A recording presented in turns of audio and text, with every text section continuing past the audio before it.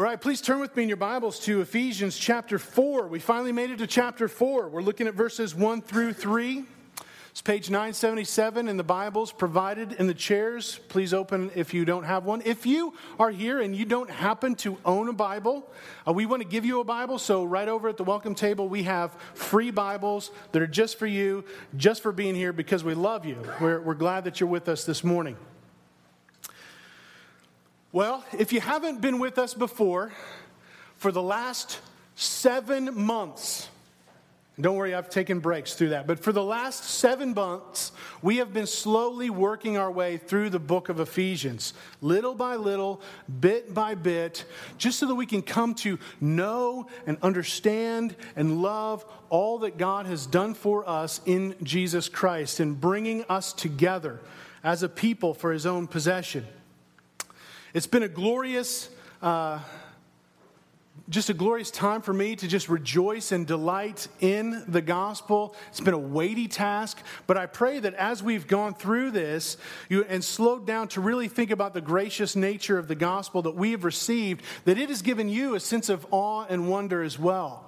That you too have delighted in the truth and beauty of Jesus Christ and how God has brought us together. That by His grace, He not only saves us and reconciles us and forgives us of our sin, but He actually draws us near and makes us one, changing our lives so that together we are a display of the glory and power and wonder and awe of the gospel of Jesus Christ to the watching world.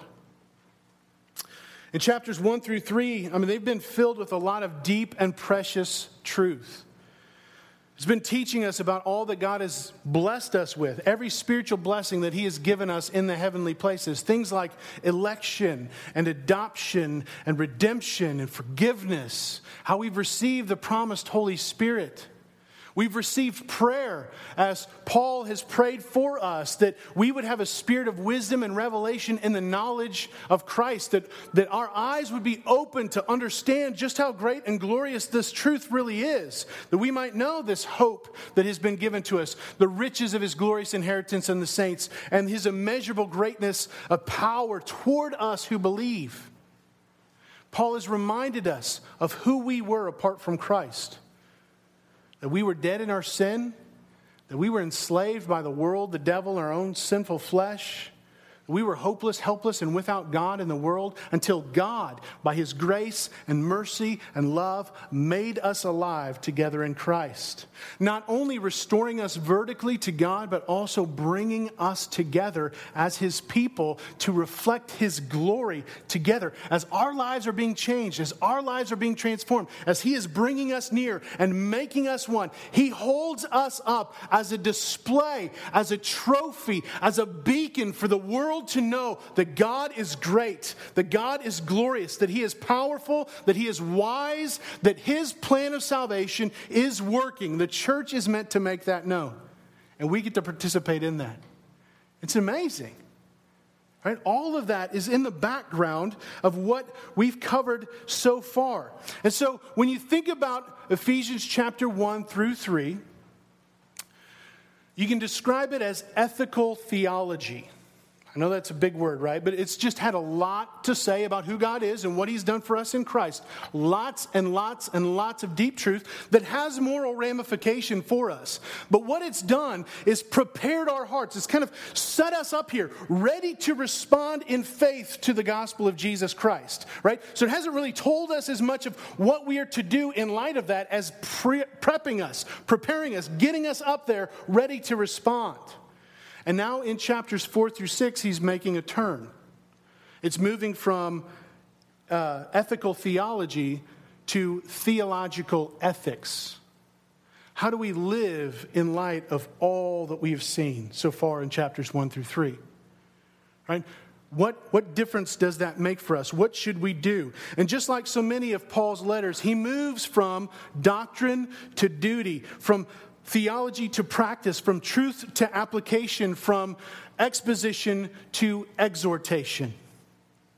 And so here's where we now are. What do we do? In light of who God is, in light of all that He has done for us in Christ, this glory of the gospel, the question now comes, how shall we then live? what does this mean for us? What are the implications of this glorious salvation that we have received in Jesus Christ? How are we to live in light of and reflect the truths that we have seen in Ephesians 1 through 3? How do we become what we now are in Jesus Christ? So that's the direction that the rest of Ephesians is going to take. Chapters 4 through 6, that's all that it's unpacking. Based upon all that we've seen that's true in 1 through 3, this is now how we are to live in light of that. And now what Paul is making, that turn from ethical theology to theological ethics, or from doctrine to life, the very first thing that he calls us to is unity. Unity. And that is a big deal. I don't want you to dismiss the weight of what he's saying here, because by nature, we are those who sin and are prone to sin against one another. And when somebody goes and they sin against me, what do? I sin back, right? And so what we tend to do is separate and divide and remove ourselves rather than doing what this is calling us to. We don't want to love one another. We don't want to bear with one another. We don't want to be patient with one another. We don't want to put others before ourselves. Instead, we want to separate. We want to divide. We do not want to do the hard work of pursuing unity. That's who we are by nature. But that's not what we're called to do. No, what God is about to tell us in Ephesians 4, 1 through 3, is that the call of the gospel that we learned about in 1 through 3 is a call to community. The call of the gospel is a call to community. So I want us to see it in the text. So read along with me. Ephesians 4, 1 through 3 says, I therefore, a prisoner of the Lord, urge you to walk in a manner worthy of the calling to which you have been called, with all humility and gentleness, with patience, bearing with one another in love, eager to maintain the unity of the Spirit in the bond of peace. In this passage, we see three practical implications of the gospel call to Christ for all of us. First of all, Paul urges us to walk worthy of the calling. Second, we are called to love like Christ. And third, Paul exhorts us to eagerly maintain unity. So first, what does it mean to walk worthy of the calling? Well, we've got to clarify what this calling is first. This passage begins with the word therefore, right? It's drawing a conclusion. It's saying, consequently, for this reason, based upon all that has gone before, this is now how we are to respond. And so what he's saying here is, in light of all that the holy creator God of the universe has done for us in Jesus Christ, this is how we are to now live. Based upon all that we've seen in 1 through 3, this is what we are to do. Live worthy of the calling. What's that calling? Well, it starts with the gospel, right? Though we have all rejected God, we've all attempted in one fashion or another to live our lives without Him, as if this is my world and I'm God, seeking to control my life and all there is, just kind of keep God on the fringes or out on the side. God, in His mercy, sent His Son, Jesus Christ, to live a perfect life of obedience to God, a life that you and I can never live. And He laid down that life as a ransom for our sin. He paid the penalty that was due our rebellion against Him. He rose again 3 days later to prove who He was, that He was truly the Son of God, to prove that God's wrath against sin has been satisfied. But ultimately, He did this. In His resurrection, He proves that you and I, if by faith we live for Him, are a new creation. That a change has really happened in us. That all of those whom God has effectively called to Himself, those whom God has changed to turn away from themselves and follow after Christ, they are now able to obey God. Where before, all of our efforts, all of our works were tainted, They were marred by our sin. Now, because of what God has done, the effective work of salvation that He has worked in our hearts and in our lives, we can now obey Him because we are a new creation. We have a new identity in Jesus, and it's changed everything. It's changed our longings. It's changed our desires. It's changed what we live for. And so we want now to live in that new identity. That's the calling that he's talking about here. Paul is speaking of more than this general call of all mankind to hear and respond to the good news of Jesus Christ. It is the effectual call that works in the hearts of God's chosen people to lead them, as it says in John 6, to respond to Him so that they might have new life. It's the call of God that's based upon God's sovereign choice that works out God's saving purposes. Or as we've seen in Romans chapter 8, verse 30, and those whom He predestined, He also called. And those whom He called, He also justified. And those whom He justified, He also glorified. So we have to understand that that is the call that Paul is speaking of here in verse 1. This call of God that reaches in and penetrates our hearts, giving us new longings and affections and desires so that we turn and we respond to Him in faith. And we long now to live for Him, to live in that new identity. That's the calling that he's speaking of here. And that's exactly what we've seen in Ephesians 1 through 3, that all of those who are in Christ have been elected by God for holiness. He has adopted them into His family through the blood of Christ. He has redeemed and forgiven them. He has sealed them with the promised Holy Spirit as a guarantee of our inheritance in Christ. And that even when we were dead in our sin, that God, in His mercy and His love and His grace, made us alive together with Christ. For by grace you have been saved through faith. And this is not your own doing. It is the gift of God, not the result of works, so that no one may boast. This call of God is totally effective. It will accomplish all of its purposes by the lavish grace of God that's at work within us. But before we can move away from the nature of this calling, what is this call that we have received? We also have to remember this, that according to Ephesians 1 through 3, that this gospel call is not just the call of individuals to Christ. The gospel call is a call to community. That our Christian walk is never divorced from community. Even in the words here in verse 1, he's saying, you all are to walk in a manner worthy of the calling to which you all have been called. It's together. That prior to salvation in Christ, we were hopeless, helpless, and without God in the world.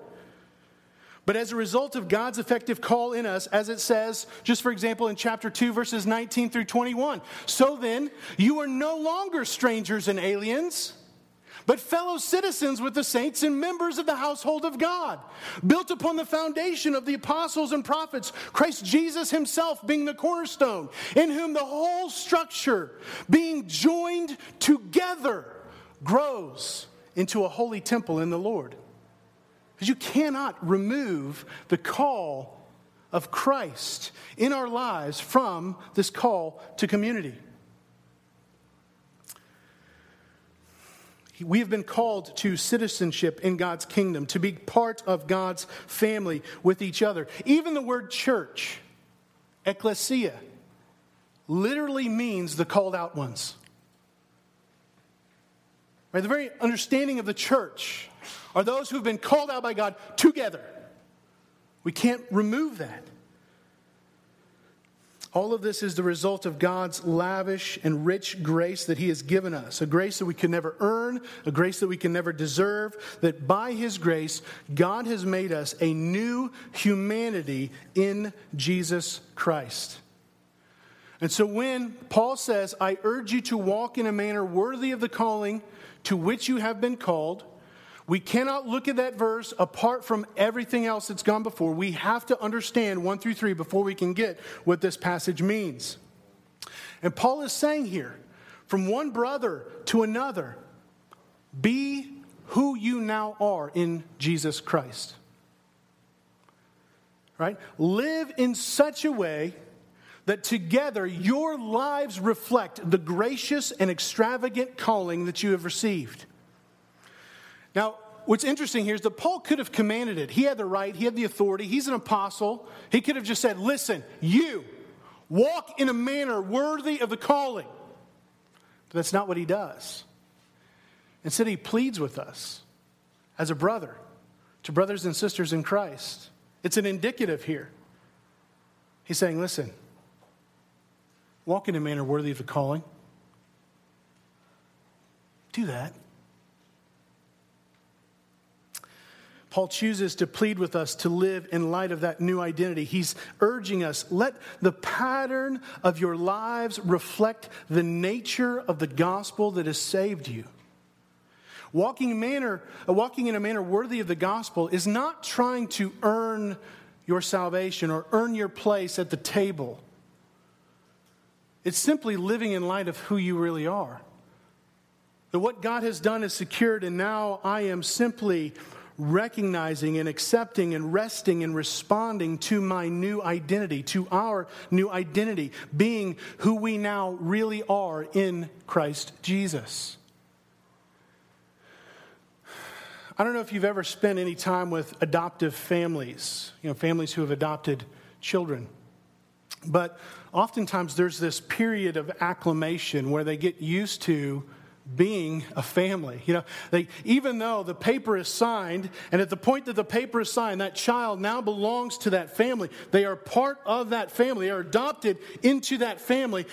Often it takes a while for that to really sink in, for them to actually live and function and act like a family.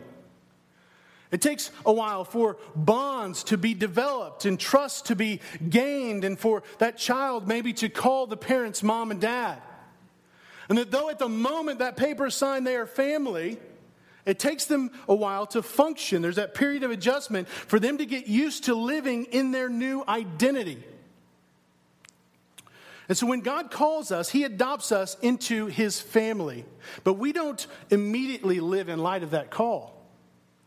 It's hard for us to embrace and accept the fact that I am a child of God. That He has changed my heart. He's given me new affections. I now don't have to live for all of that stuff that I lived for before. You have to understand that what adoption is more than God taking us out of our former situation and kind of pulling us out of that. He's now taking us and placing us into His family so that we might live and reflect and act like a part of that family. Same values, same characteristics. I mean, if you spend time with your family, what do? You start acting like one another, right? And that's what He's calling us to do. Reflect His nature and character as we truly live in light of the fact that we are His sons and daughters. We are to walk in a manner worthy of this calling, not to earn our place in the table, but to have our lives adorn the truth of the gospel. In Titus chapter 2, Paul actually says that we are to adorn the doctrine of our God and Savior. That when God saves us, He adorns us with the precious jewels of salvation. He covers us with the pure garment of Christ's righteousness. He showers us with the riches of His glory and splendor. And like that little girl who's given her grandmother's wedding ring, knowing how completely undeserving we are of that treasure, we are called to wear it, to let our walk, the ebb and flow of our daily lives be a thoughtful and careful and adorning display of that treasured gift that we have been given. We are called to walk in a manner worthy of the calling that we have received, not to earn the calling, but to honor the calling. You're not a cop or a soldier or a judge just because you put on their garments, right? Those uniforms that they wear are meant to represent certain truths, certain values, and the vows that they have made to uphold them. They stand for something. Those uniforms stand for their honored positions that they have been given, and that they have an obligation to live in light of that honor that they have received. And it's a travesty. It's a scandal when they don't. An unfair judge, a crooked cop. Right? We get that. And the same is true for those who have been clothed with Christ's righteousness. That our lives are to match, they're to reflect, they're to be consistent with, they are to adorn the truths that we believe. And there's a huge problem if they don't. If we have doctrine, we think right things about God. We love the Bible, we love systematic theology, and we study, but we don't have a moral life, then our lives tell lies about God. That we actually bring reproach upon Christ. But the opposite is just as much true. We can live a very, very moral life. Right? Doing good unto others. But if we don't have doctrine, if we cannot give a defense for the truth that we hold to, then we're really at that point no different than an altruistic atheist or Muslim or Buddhist or Hindu or whatever. There's really nothing at that point that separates us. We're just nice people. Now, Paul says in 1 Timothy 4:16 that we are to guard our lives and our doctrine, for by so doing you will save both yourself and those who hear you. If our lives don't match what we profess to be true, we will lead ourselves and others astray. But if our lives are not grounded upon the truth, then we have no footing in which to stand. And we're just as likely to lead other people astray because we're saying that the gospel is something that the gospel is not.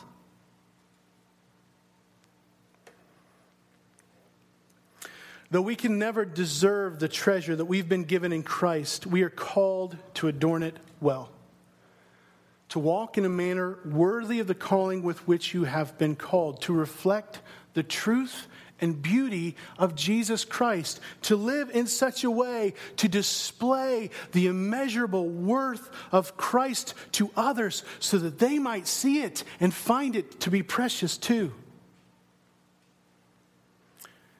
And once again, Paul puts himself forward as an example of how to do this. Not that this is what you have to do in order to display that, but Paul is an example. He practices what he preaches. He says, I, a prisoner for the Lord. He actually says, the prisoner for the Lord. Paul's willingness to suffer for Christ and for our glory serves as a display of the surpassing worth of Christ. He's like a man who found a treasure hidden in a field. And when he found it, he covered it up. And in his joy, he goes out and sells all that he has to buy that field. You know, if Paul was living a very comfortable and easy life, if he's sitting in a mansion somewhere and he was saying, hey, walk in a manner worthy of the calling with which you have been called, we're like, yep, no biggie. But because he was a prisoner for Christ, he's preaching to us with both his life and his doctrine, saying, listen, Jesus is worth it. I want you to believe in Jesus. And I want you to love Jesus just like I do, because he's worth more than anything else. He's worth more than that. His life adorned his doctrine. Friends, chapters 1 through 3 have told us over and over and over and over again that Jesus is altogether lovely. That the grace of our Lord Jesus Christ is of immeasurable worth.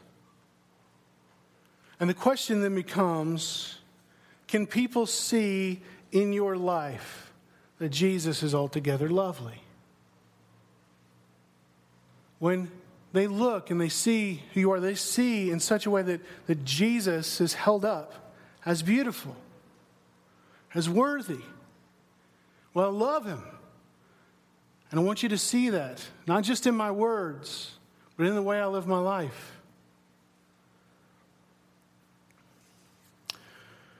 Are you truly living in that new identity that you have right now in Jesus? If that's true, if that's so, then praise God for that. That's amazing. Thank you for your testimony. I love it. And pray that God would strengthen you to do so more and more and more and more. But if it's not, and I'm guessing that catches most of us, then the answer is not working harder. The answer is not putting up some front and pretend that Jesus is of great value. That's not the goal. That's not the solution. You cannot create worth for Jesus. Either you love him or you don't. Right? You can't pretend and put on a show and put up a front and think that you're going to help people to see the value of Jesus if you yourself do not value Jesus. Right? People can see through it. We're not that dumb. And so the solution is not working harder, not pretending, not faking it. The solution is actually to go back and to meditate on the truths and the wonderful display of the gospel we see in Ephesians 1 through 3.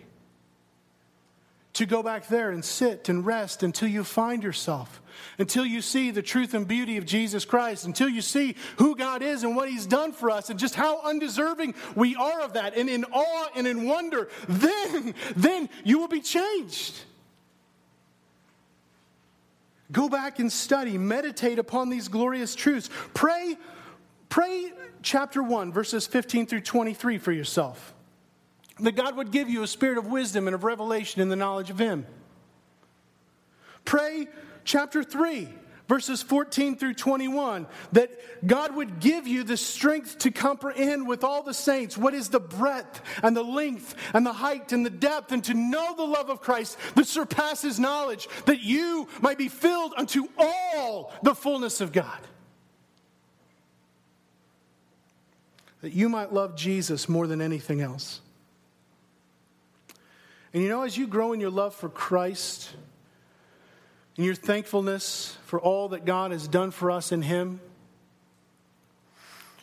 as you take joy in your salvation and the glory of being a part of God's family, you will gradually and progressively walk in a manner worthy of the calling to which you have been called. So friends, don't do anything. Don't put up a front. Go back, pray, and think. Delight yourself in the Lord, and he'll give you the desires of your heart. So walk in a manner worthy of the calling is to adorn and reflect the worth of Christ in our lives. But how do we do that? Well, good for us. We get 3 more chapters of figuring out how to do that. Right, 4 through 6 is going to lay that out in great detail. But the first practical implication, the most immediate practical implication he gives us is right there in verse 2, that we are called to love like Christ. You know, it's easy to deceive ourselves into thinking that we're walking in a manner worthy of the calling to which we have been called when we are all by ourselves. Right? It's pretty easy to convince ourselves, you know what? I am doing pretty good here. Right? Walking worthy. That's me. Until you add other people in the mix. And then suddenly our true colors are beginning to show, right? You know, I can go down into my basement, you know, my office, my study down there, and I can go down and have this amazing quiet time. I'm sitting there in my nice comfy chair, and I'm sipping on my coffee, and I'm reading, and God is speaking to me through his word, and I'm praying, and it's just this amazing time with the Lord. And then I'll go upstairs, and I'll open the door into the calamity. My kids are happily but loudly playing together in between bickering. My poor dear wife is somewhere in a corner, patiently loving them well, just trying to keep from pulling her hair out. Right? As soon as I open the door, it's just like this wave of noise and chaos whooshing over me. Right? And I'm starting to tense up. And I'm feeling it, right? And, you know, I'm there, how's it going? I'm treading carefully, right? because my wife, she's doing great at loving our kids, but she's not so happy right now. Suddenly, there's this loud shout and lots of crying. Someone has inflicted pain upon another, yet again. And in that moment, all good feelings, gone. Right? Just everything walking in a manner worthy of the calling. What was that? I've forgotten all about that, right? Like any attempt to deceive myself into thinking that I am now following God and I am worthy of this calling at that moment, gone, and I am ready to descend upon that house with the wrath of God. And it took moments. Moments. But God is gracious to remind us that there is still much work to be done. And you know what he uses to do it? He uses each other. You know, I've been given this great treasure in Christ, but I'm still learning what it means to reflect that treasure in my life. The gospel call is a call to community because God has called us into his kingdom, into his people, into his family. That's not me and Jesus. That's not a solitary confinement there, right? And just like the illustration of my family, God is using these relationships to help us and each other to grow in our ability to walk in a manner worthy of that calling. Walk in a manner worthy of the gospel. And so in verse 2, Paul explains how we are to do that. He says, with all humility and gentleness, with patience, bearing with one another in love. These are essential qualities for anyone who is going to adorn the gospel of Christ. First, he says, to walk in a manner worthy of the calling, it requires all humility. Not some humility, not a little bit of humility, all humility. In Paul's day, you have to understand, just like today, humility, not a virtue. Right? That didn't get you anywhere in life. You could not advance yourself in society if you were humble. No, what you had to do is exalt yourself. You had to put yourself out there. You had to talk yourself up. You had to help people to recognize your great and infinite worth and how they needed you in their lives. And it didn't matter what you did or what you said or who you had to step on. You did it because you are worthy of their adoration. Right? Pride was a virtue in that day, not humility. Humility was the mindset of a slave. Quite literally, it means the lowliness of mind of that of an indentured servant. Now, who wants that? To have the mindset of a slave? To serve others? But Jesus, changed all of that. That the Son of God, the King of the universe, the Lord over all, humbled himself, as it says in Philippians 2, by making himself nothing and taking the form of a servant, being born in the likeness of men and being found in human form, he humbled himself by becoming obedient to the point of death, even death on a cross. The Lord over all there is came not to be served, but to serve and to give his life as a ransom for many. And if that's the case, if that's what our Lord has done and we are his followers, then we are called to do the same. Humility is essential for us to walk in a manner worthy of the calling to which we have been called. John Stott writes that pride is more than the first of 7 deadly sins. It is the essence of all sin. Now, Scripture has a ton to say about pride, but let me just give you the Cliff Notes version, right? God hates pride more than anything else. God hates pride more than anything else.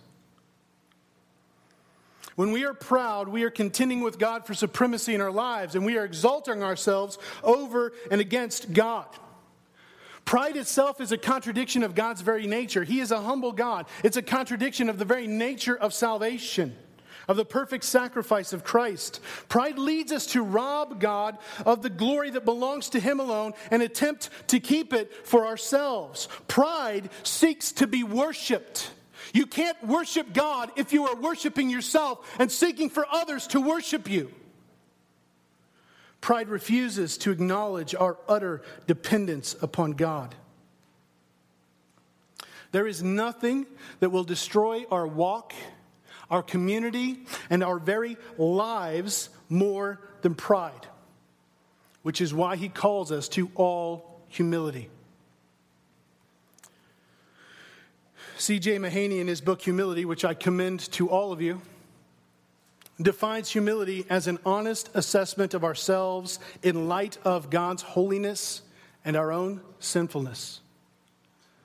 Friends, if you are not thinking very deeply about the holiness of God, and in light of that, taking an open, honest look at yourself, you'll be guaranteed to be proud.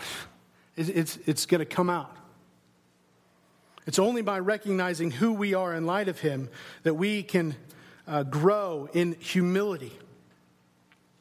I mean, how could we honestly and carefully read Ephesians 1 through 3 and then turn and seek to make much of ourselves?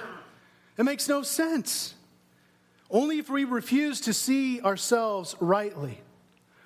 Now, the product of the gospel in our lives, of rightly understanding the doctrine of chapters 1 through 3, is all humility. Complete humility.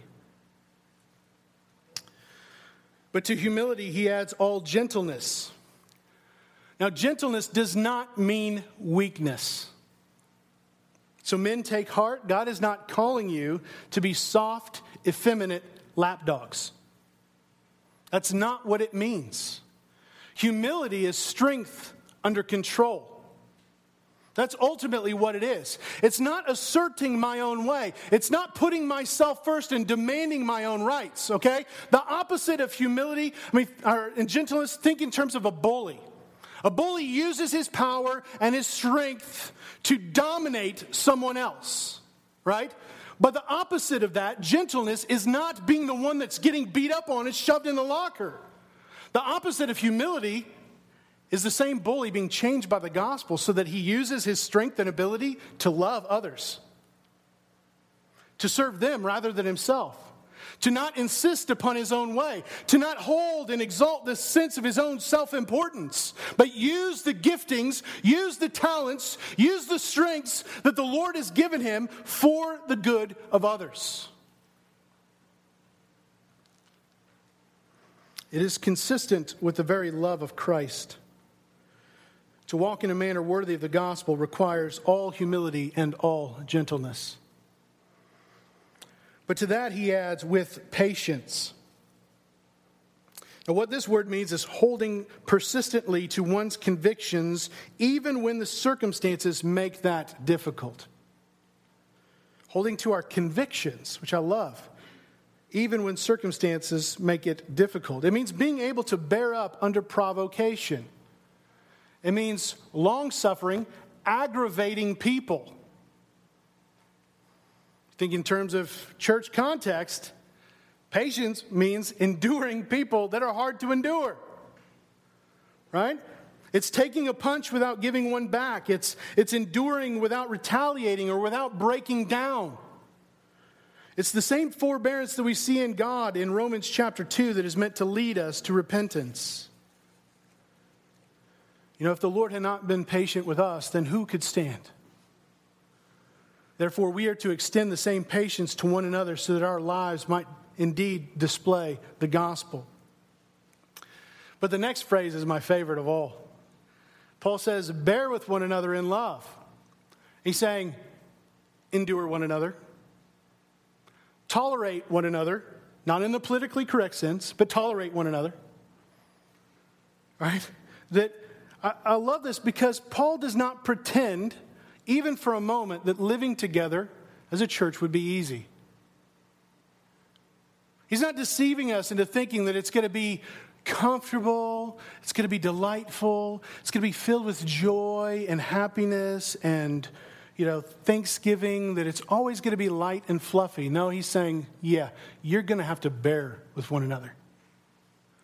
You're going to have to be patient with one another. You are going to have to humble yourself when somebody kicks you in the teeth.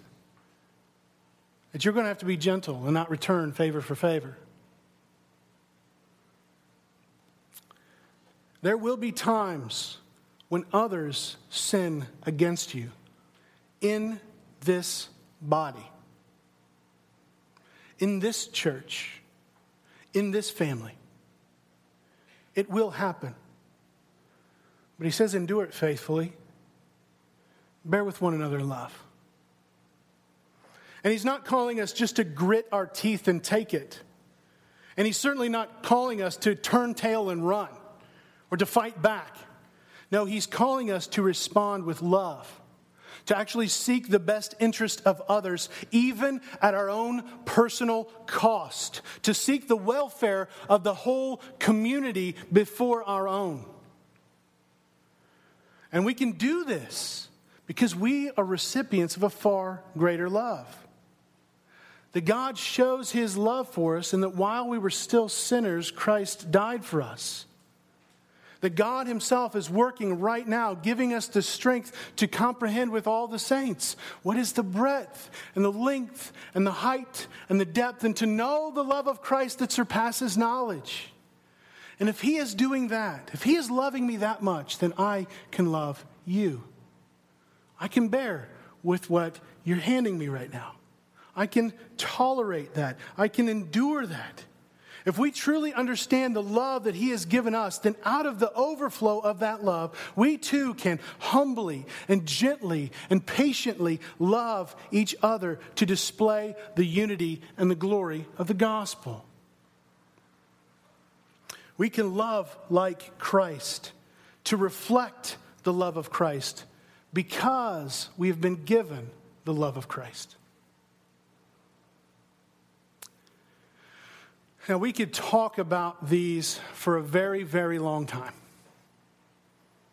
Humility, gentleness, patience, bearing with one another in love. And I was so tempted to, but if I did, we wouldn't get to our third point.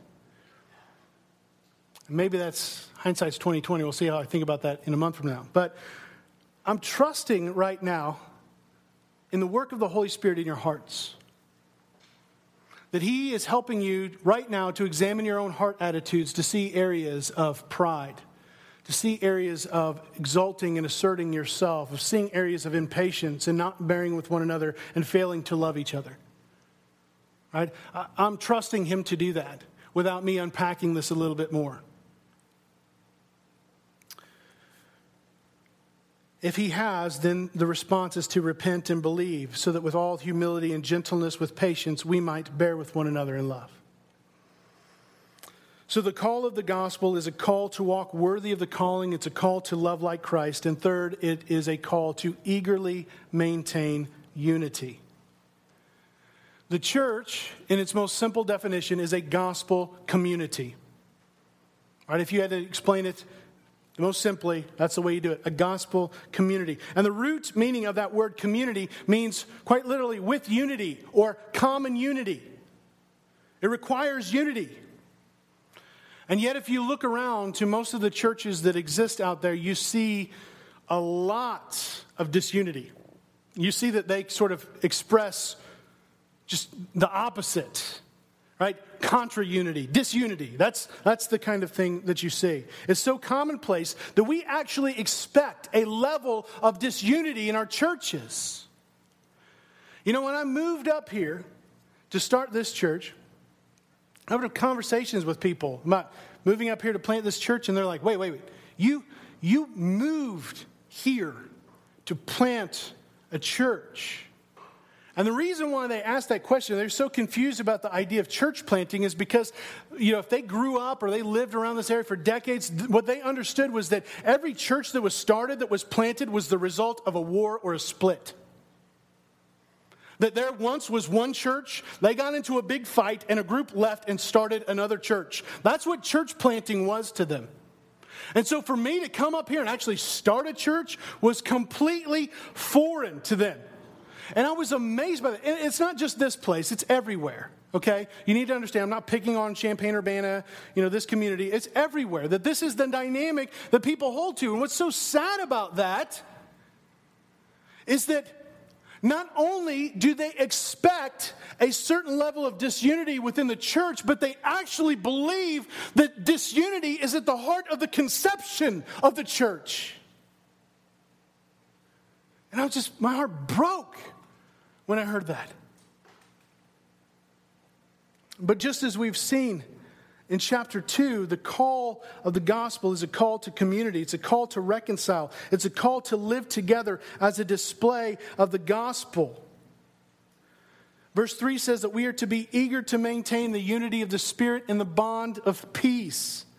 That we are to eagerly, that we are to zealously, to take great pains to make every effort to hasten and hurry towards the maintenance of unity.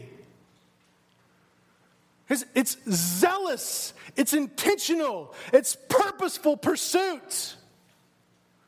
We are to proactively and intentionally move towards it, not just expecting it to happen, not just thinking to ourselves, well, it'll just go away, this problem will just go away. If I just give it more time, then everything will smooth itself over. No, we must make every effort at great pains to maintain that unity as a church. It means it's going to be uncomfortable. It's going to hurt. Members don't leave the church. Churches don't split as the result of irreconcilable differences.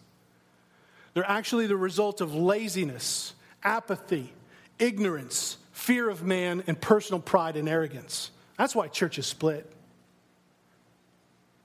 And more often than not, disunity is the result of drifting, not division. And so for us to walk in a manner worthy of the gospel, it requires that we actively pursue unity with each other. That means you don't wait for the other person, you go to them. But look again at this verse. It says that we are eager to maintain, to keep, to preserve the unity of the Spirit.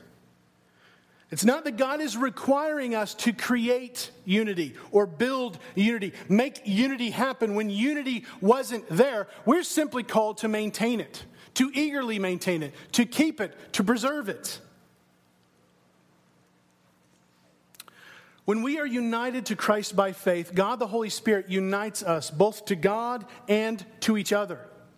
He seals us and guarantees our inheritance for God, according to chapter 1. And He is building us together into a dwelling place for God, according to chapter 2.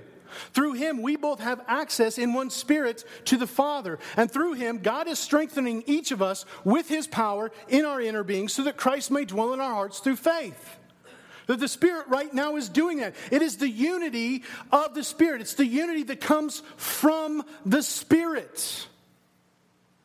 Once again, we see that God is at work, that God is doing it, that it is already there. It's the unity that has come from Him, and we are simply to eagerly maintain it.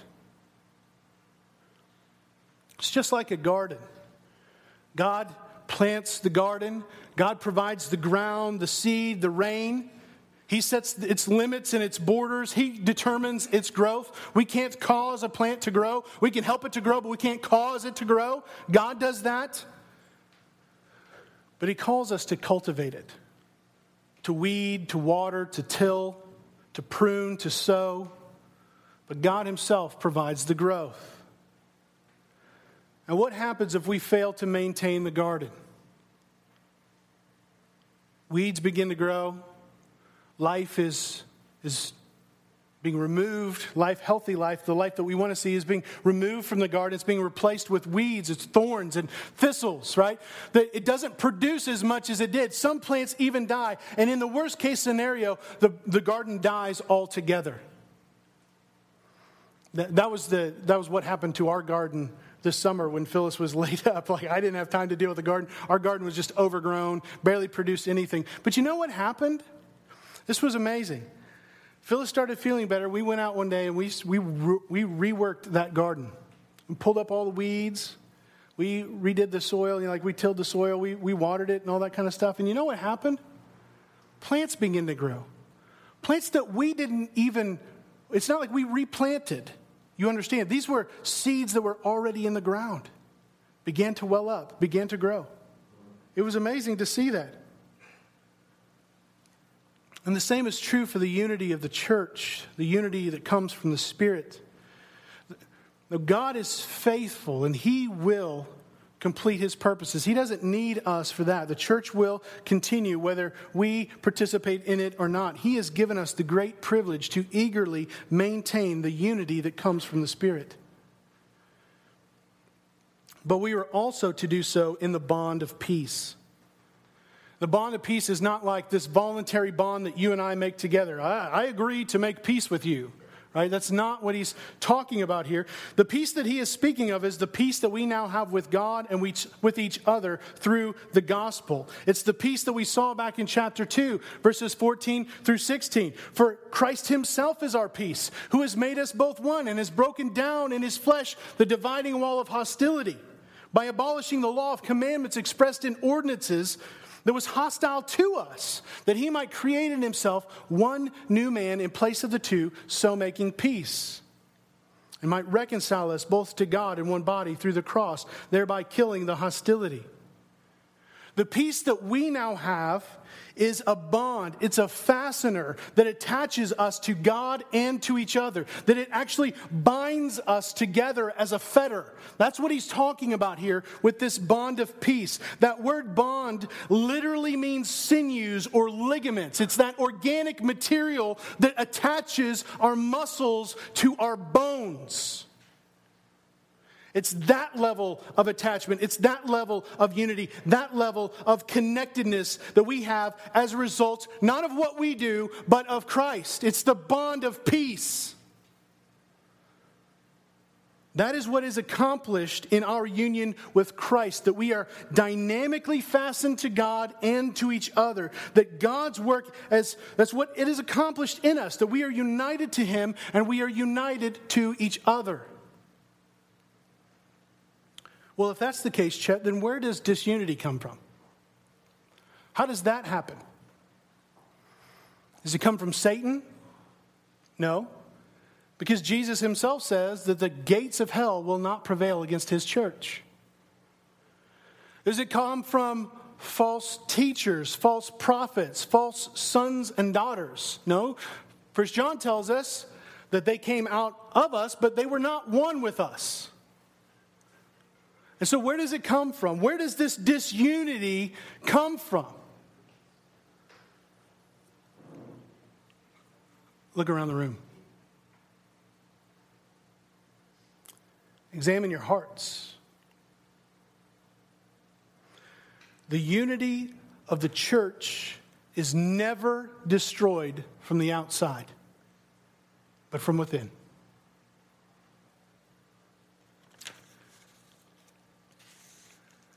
Now, if our unity comes from the Holy Spirit, it's given, it's ours, it's the unity of the Spirit, and we are bound together through the peace that comes from Christ, that's who we really are, then we have to understand that disunity is an act of violence against Christ, the Holy Spirit, and His church.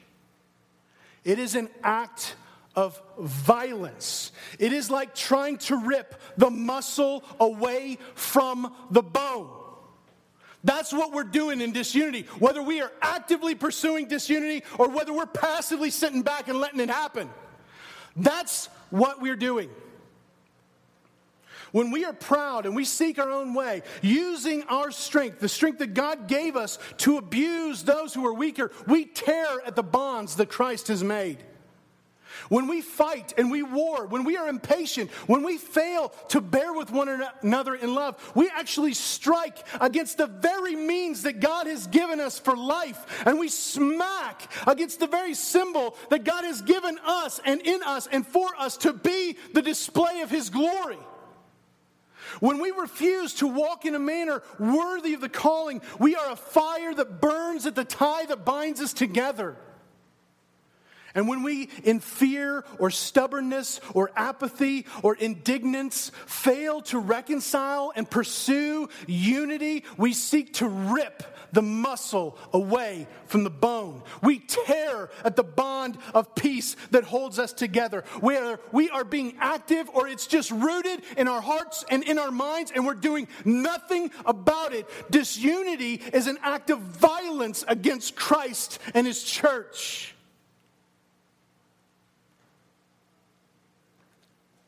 You know, when we fail to pursue unity, what we're doing is saying this problem we're facing right now, it's bigger than Christ. What I want is more important to me than what God wants. What that person did to me is beyond Christ's ability to heal. That sin is bigger than God's grace. That I am more concerned about my own glory than I am about the glory of Christ. We think that Christ can save us from the consequences of our sin, but He cannot actually save us from our sin. Whether we are active or passive, basically what we are saying with our lives is that Ephesians 1-3 is not true. That I don't actually believe a word of it.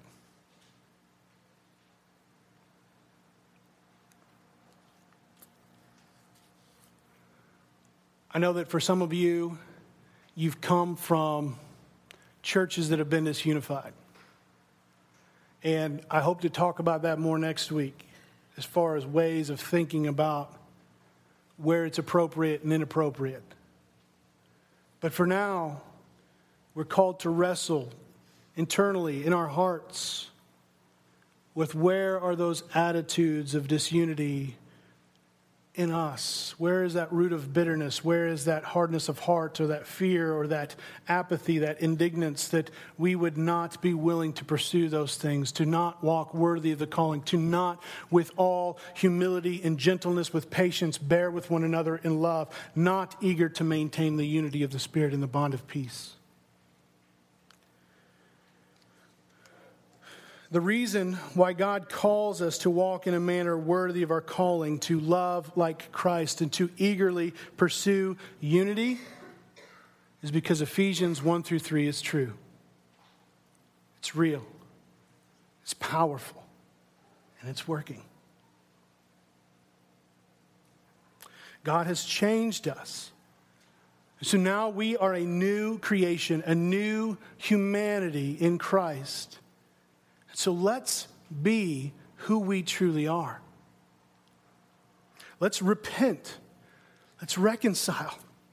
Let's eagerly pursue unity. Let's go to our brothers and sisters and make our sins known. Because the call of the gospel is a call to community. Let's pray together. Heavenly Father, I thank you for your word. I thank you for how it speaks into the very depths and recesses of our soul and how it has practical implication for every moment, every thought, every word, and every deed. And Lord, I pray right now, more than anything, is that our desire would be to love Christ more than anything. Because if we love Christ more than anything, Lord, I know that we would be willing to walk in a manner worthy of that calling, to not perfectly, but humbly and gently and patiently and lovingly work these things out for your glory and for the good of others. And so, Lord, help us.